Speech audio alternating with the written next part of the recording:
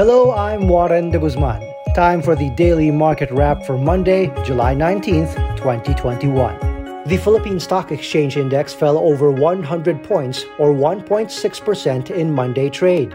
The broader all-shares index fell 1.3%, with losers outnumbering gainers more than 3-1. The Philippine stock market has been falling for 2 weeks now, and Monday's losses were attributed to the confirmation of Delta variant cases in the Philippines. It will hit sentiment if we have a surge similar to what happened earlier in the year, similar to what happened in August last year.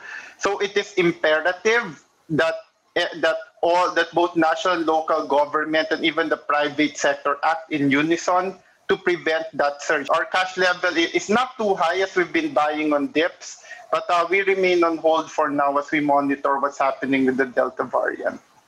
Also, we're exposed mostly to, we're overweight certain stocks which are actually insulated, not only from the weakness of the peso dollar, but also any potential weakness in the domestic economy.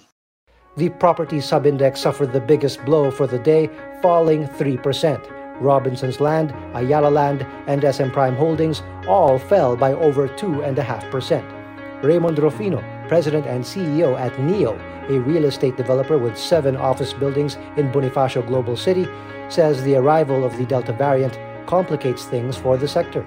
The largest hit sector would probably be the small to medium enterprises. We have seen a few of those tenants declare bankruptcy or close down because of the impact of the pandemic. And so that has been a little bit difficult because finding new tenants in this market has been a challenge. I think the work from home setup admittedly is a challenge for the office sector. But if we are to bring those people back to the office, I think the responsibility is really on us, the building sector, to provide that level of comfort and confidence to our tenants that they can bring back their people to the office safely.